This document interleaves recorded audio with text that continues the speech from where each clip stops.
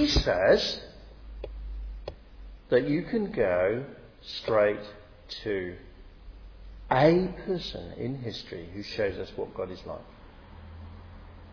You can go to Jesus. Of course, in one sense, mediated by words that he's written down. But in another sense, John is absolutely convinced that as we read those words, it's not just an information gathering thing. It brings us, by the power of God, face to face with Jesus.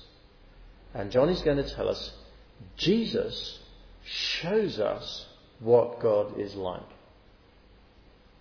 So actually, just for a few minutes, not many at all, I'm going to spend some time reflecting on the very first verse of John chapter 1 and trying to understand what John is saying about Jesus. And he's going to be saying that Jesus shows us what God is like. He uses, though, an interesting word, which is the Word, to describe him. We need to explore why he does that. First point that he makes is that this Word that he's talking about in John verse 1 is co-eternal with God. He has existed forever with God. For as long as there's been a God, there has been this Word. He hints at that, for instance, or begins stating that right at the beginning. In the beginning was the Word. Now, anyone who's read their Bibles, when they read the phrase "in the beginning," they immediately know what it's alluding back to. It's alluding back to Genesis chapter 1, verse 1, the very first verse of the whole Bible that says, "In the beginning, God." But here now, he's not saying that so much that God was in the beginning, but the Word was there in the beginning with God. The Word was with God, he says, in the beginning. This Word of God, then, is co-eternal with God. This Word of God is unique. It's very important that he calls him the Word. John the Baptist in chapter 1 verse 23 is described as a voice calling in the wilderness, who replies using words. But that seems almost specifically to be in contrast to Jesus, who is the Word, the communication, the message. Not just a message, but a unique Word of God. Then it starts getting deeper when we look at what he's saying. The Word of God is, he says, creative. Through him, verse 3, all things were made. Without him, nothing was made that has been made. Again, it echoes back to Genesis chapter 1, where God speaks. And when he speaks, his word creates things. God said, "Let there be light," and there was light. God said, "Let there be human beings," and there were human beings. God's word creates, and so does this Word of God. They seem to be as good as the same. Although there's a slight distinction in the language he uses, but he says, through him, this Word, all things were made. But he makes it plain that absolutely every creative act that has ever happened in history has been through him. Without him, nothing that has been made was made. In the Old Testament, there are passages which seem to be stretching towards this understanding of God's creative word. Proverbs chapter 8 is perhaps the closest one, describing wisdom, the wisdom of God, in extraordinary words. Listen to this. The Lord brought me forth. It's wisdom speaking in the first person. The Lord brought me forth as the first of his works, before his deeds of old. I was formed long ages ago, at the very beginning, when the world came to be. When there were no watery depths, I was given birth. When there were no springs overflowing with water, before the mountains were settled in place, before the hills I was given birth.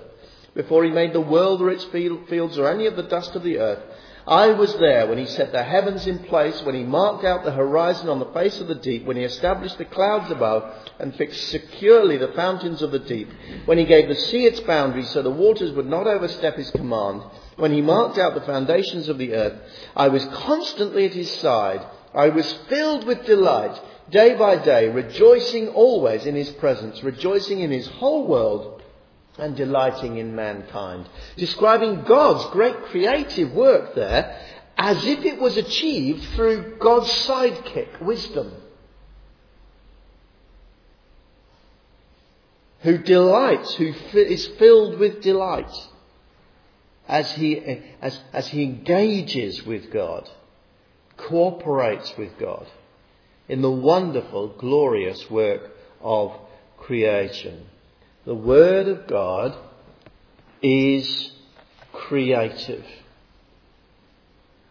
The Word of God, then, says the Bible, also reveals God. I hope we're starting now to move towards understanding why John uses this extraordinary language of the Word to describe Jesus. Co-eternal with God, absolutely unique, the Word. The Word of God already has been seen as a creative force. The Word of God reveals God, then, says the Bible again and again. Exodus 34 is an absolutely fascinating chapter. We'll get to it in our morning series. Moses says to God, "Now show me your glory." And God says, actually, you can't see me. No one can see me and live. But I will pass by in front of you. And I will reveal myself in the most profound way that you can cope with. This is what he does. He passed in front of Moses, proclaiming, the Lord, the compassionate and gracious God, slow to anger, abounding in love and faithfulness, maintaining love to thousands and forgiving wickedness, rebellion and sin. Yet he does not leave the guilty unpunished.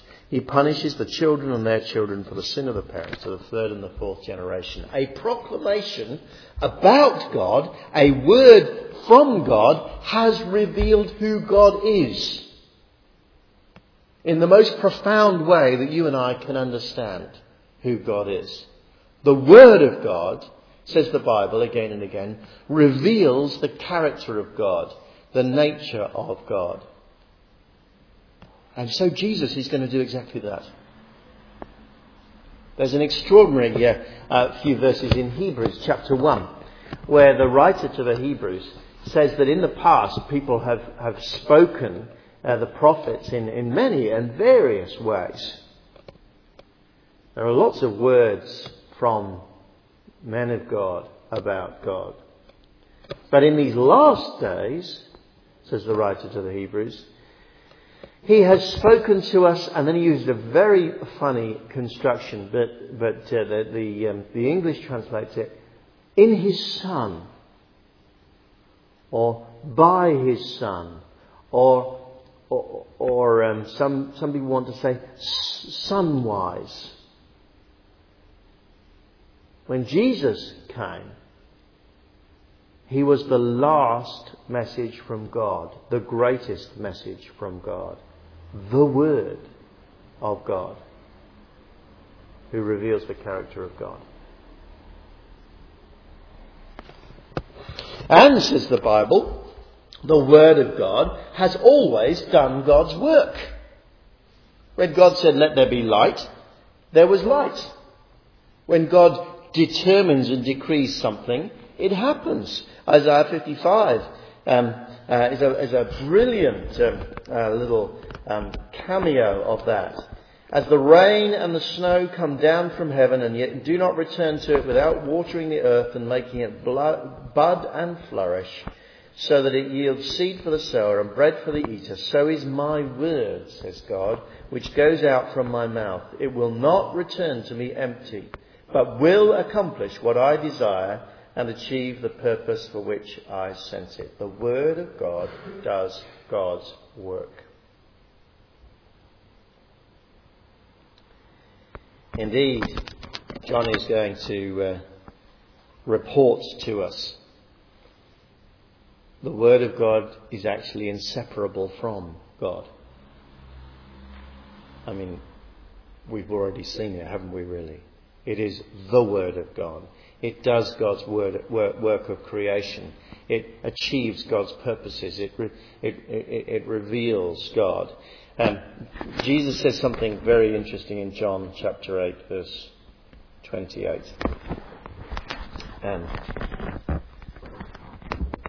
That John records for us. I do nothing on my own, says Jesus. Well, let me go back actually to the beginning of the verse. When you have lifted up the Son of Man, you will know that I am He. That is a statement which is tantamount to describing himself as God. You will know that I am He.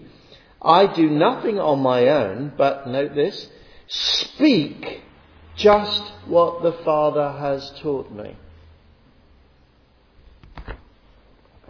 So he is the inseparable self-communication of God. To hear Jesus is to hear God. To hear the word of Jesus is to see the word of God doing its work. He is absolutely inseparable from God. It follows then that the word of God mediates the presence of God to his world. If the word of God is the creative power of God, if the word of God reveals God, if the word of God does the work of God, if the word of God is inseparable from who God is, to experience the word of God is to experience God himself. And that's what John lets us into in this verse. In the beginning was the Word was with God, and the Word was God. Now, I know that's difficult to get your head around. Both with God and yet He is God. How does that work? There is no theologian that I know of who has explained it satisfactorily. But the image of Jesus as the Word of God perhaps gets closer than any other explanation.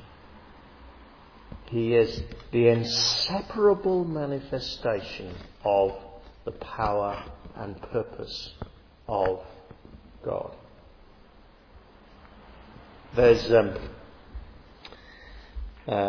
lovely psalm, Psalm 29, that I absolutely love, that describes a thunderstorm.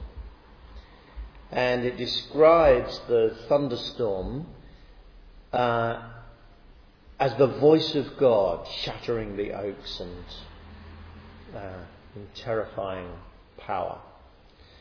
It describes the voice of God, as I remember, I think it's 9 times. And many commentators suggest that the reason for that is because Baal, the false god of Israel, was said to have spoken his voice 9 times.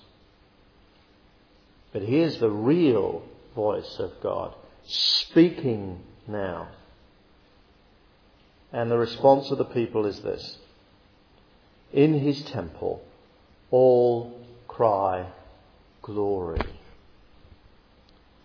When you hear God, you see the glory of God. Anticipates beautifully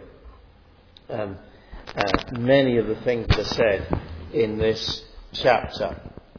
Verse 14, for instance, we have seen his glory, the glory of the one and only Son, who came from the Father, full of grace and truth.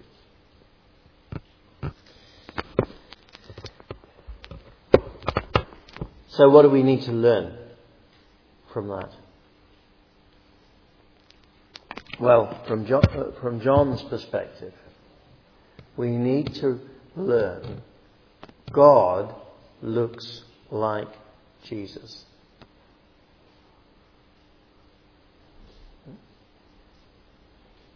Often John is saying the opposite, or saying it the other way round. Jesus is God in the flesh. But what he's wanting us to see is that the God that we need to worship in heaven is just like Jesus. One commentator paraphrases it, God is Christ-like. In him is no unChrist-likeness at all.